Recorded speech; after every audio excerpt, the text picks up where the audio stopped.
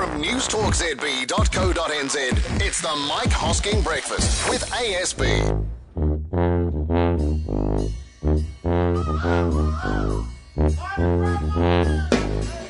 G'day there, and welcome to Hosking It Was for Friday.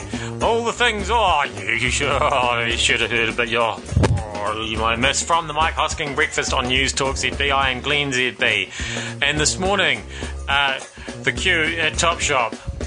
We discussed this at length. Don't ask me why. I will mark the week. That is what we do on Fridays. And Abbott says some random stuff about Aborigines. But before any of that, the mashups that are causing Farrell millions. And then Pharrell, who's already had a tough week, it might be getting worse. This is fascinating, yeah. A surprise follow-on to the finding by the LA jury that Pharrell Williams and Robin Thicke ripped off the Marvin Gaye song for their hit Blurred Lines. They were ordered to pay 10 million bucks New Zealand for copying Marvin Gaye's song, Gotta Give It Up. But now another Pharrell song is getting a second look. His biggest hit, in fact, one of the biggest selling songs of recent times, the Happy Song. This is the tune that topped the charts in New Zealand and the US and the UK and many other places. Sold 12 million copies, won a Grammy, nominated for an Academy Award. Now, a mashup has been done of Pharrell Williams' Happy over the music for yet another Marvin Gaye song. The tune Ain't That Peculiar. Here it is. So you're hearing Pharrell's lyrics there over a bed of the chords and rhythms from the Marvin Gaye song. Oh dear. Same chord progression, right? Oh yeah. Exactly the same. Coincidence? Marvin Gaye's son in reaction says, ain't that peculiar. Ain't that peculiar. Good on you, Rich. Have a good weekend. We'll see you on Monday. Richard Arnold in the States. Those two. What's the other one that's going on at the moment? There's it's someone who claims it's the Tom Petty. Tom Petty's claiming it's the same as his. What's that one? And that's not going to win because that's the Sam Smith one. Yeah, exactly. That's not going to win because that's not even close. That's a joke. But those two, Pharrell's in deep trouble, eh? If I was on the jury, guilty as. Do you want me to mash up the Sam Smith and the Tom Petty?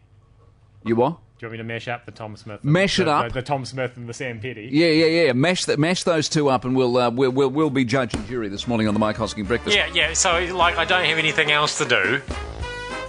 Bloody hell. So anyway, here it is. It might seem crazy what I'm about to say. Is this the mash? This is deeply worrying if you're Pharrell. What you got there in the background is Marvin Gaye's song, and you've got Pharrell's words. Now tell me, is there a difference to what Pharrell put behind his words?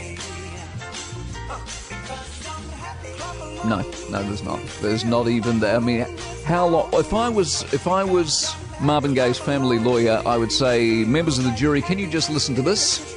Play 30 seconds, then sit down and say, Your Honour, I rest my case, and that would be the end of it. Now, the other one going on at the moment that I am not so sure about is this one. This is the one between Tom Petty and Sam Smith. Sam Smith, big hit, Stay With Me, and you've got Tim Petty, I Won't Back Down.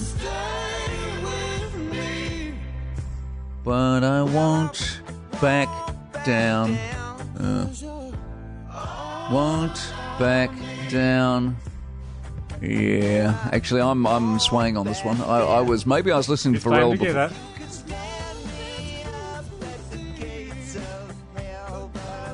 No, see, this is the part I was arguing. See, it's not. I think there's enough there, beyond reasonable doubt. If the glove don't fit, you got to acquit. That's what I'm saying. And that one, Pharrell is in a pile of trouble. Yeah, if you pitch change and speed change enough, you can make anything sound like anything, though, like I did just then. Now, I'm not much of a shopper, but apparently all these people are. Was yesterday, or was it not, a tangible example and living proof beyond any shadow of a doubt that people love the real thing? That all this online thing is not real. Because there is nothing. There is nothing. God, you're right, Mike. Thank you, Andrew. There is nothing in the Top Shop yesterday that people queued for from 2 a.m. in the morning. That you can't get online. That you can't get online. But I think people love queuing too. That's all part of it. Do you think they do? They don't mind queuing. Well, I don't like queuing. I'm not a queuer. No. Someone said to me, what would be a longer experience? The queue you waited in to get into Top Shop, or how long the clothes last? And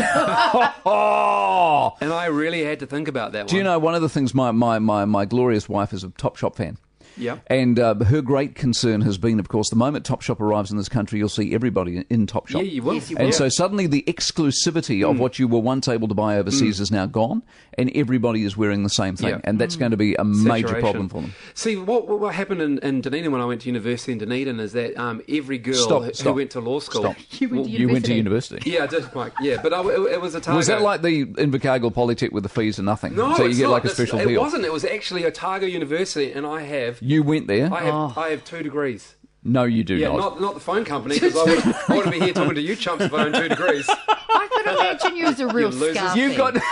You would have been a real scarfie. You would have been vomiting in the streets of Dunedin. Yeah, absolutely. Did you burn a couch? Yeah, oh, hell yeah, Mike. Oh, I love it. We did heaps of stuff like Fantastic. So you seriously have 2 degrees? Yeah, And you're yeah. still on the radio? that. Yeah, I know. What's going I know. on there? Well, I'm leading How a many whole degrees do you complete have, life. Neva? I don't have a degree. Yeah, exactly. I I don't have one either. I But didn't even go to school. You have a voice like salted caramel. Yeah, so we've got 2 escapees from Dunedin on the show this morning. There you go. And of course, Mike and I escaped from Christchurch, so really the northern shift is fully on the Mike Hosking breakfast. Shall we mark the week? That's what we do on Fridays. Let's get the mad stuff out of the way, shall we? The 1080 scares 0. This was a new low for this country and a stark and shocking reminder that there are certain trigger issues in this country where the nutters congregate.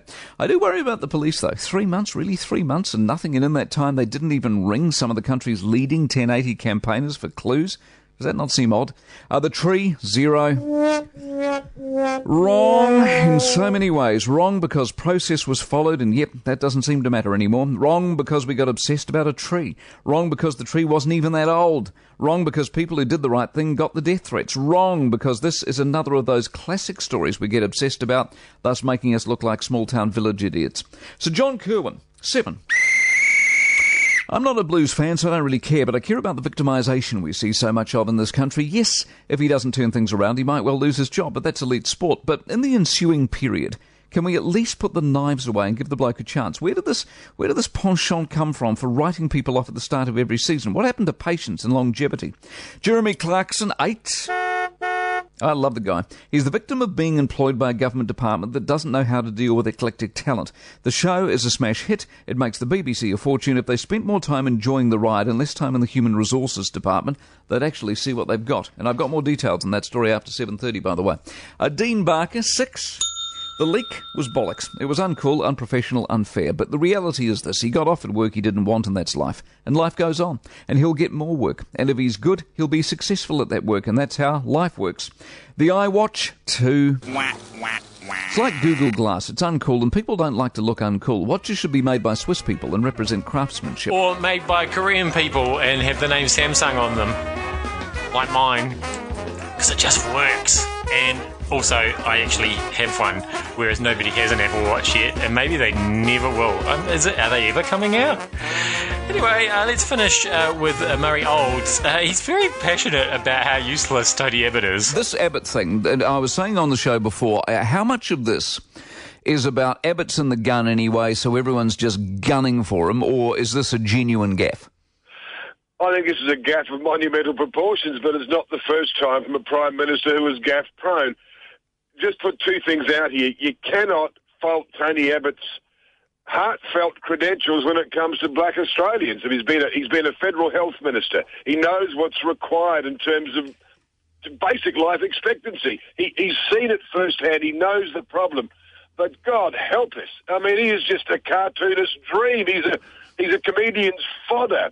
Because how more clumsily can you say, oh, it's a lifestyle choice to live in a remote community? It's not like moving to bloody Noosa.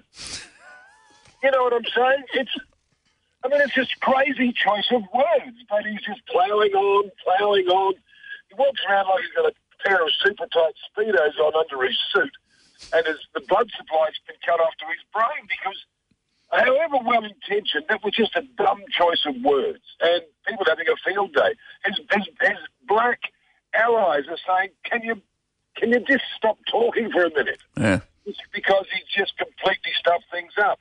Sure, what do you do with children who are living 300 k's from the nearest school and the nearest medical centre? The kids have got eye problems, they've got respiratory problems, their noses never stop running, and they're not going to school But isn't there a way you could maybe phrase it a bit better than, oh, it's a lifestyle choice? You know, sometimes I feel a bit guilty. We get Murray up very early in the morning to talk to us on a Friday, and sometimes I worry that we've got his weekend off to a bad start if we talk about Tony Abbott. Anyway, that was Hosking That Was for Friday and the week. I am Glenn ZB. Hopefully your weekend goes better than Murray's, and we'll see you back here on Monday.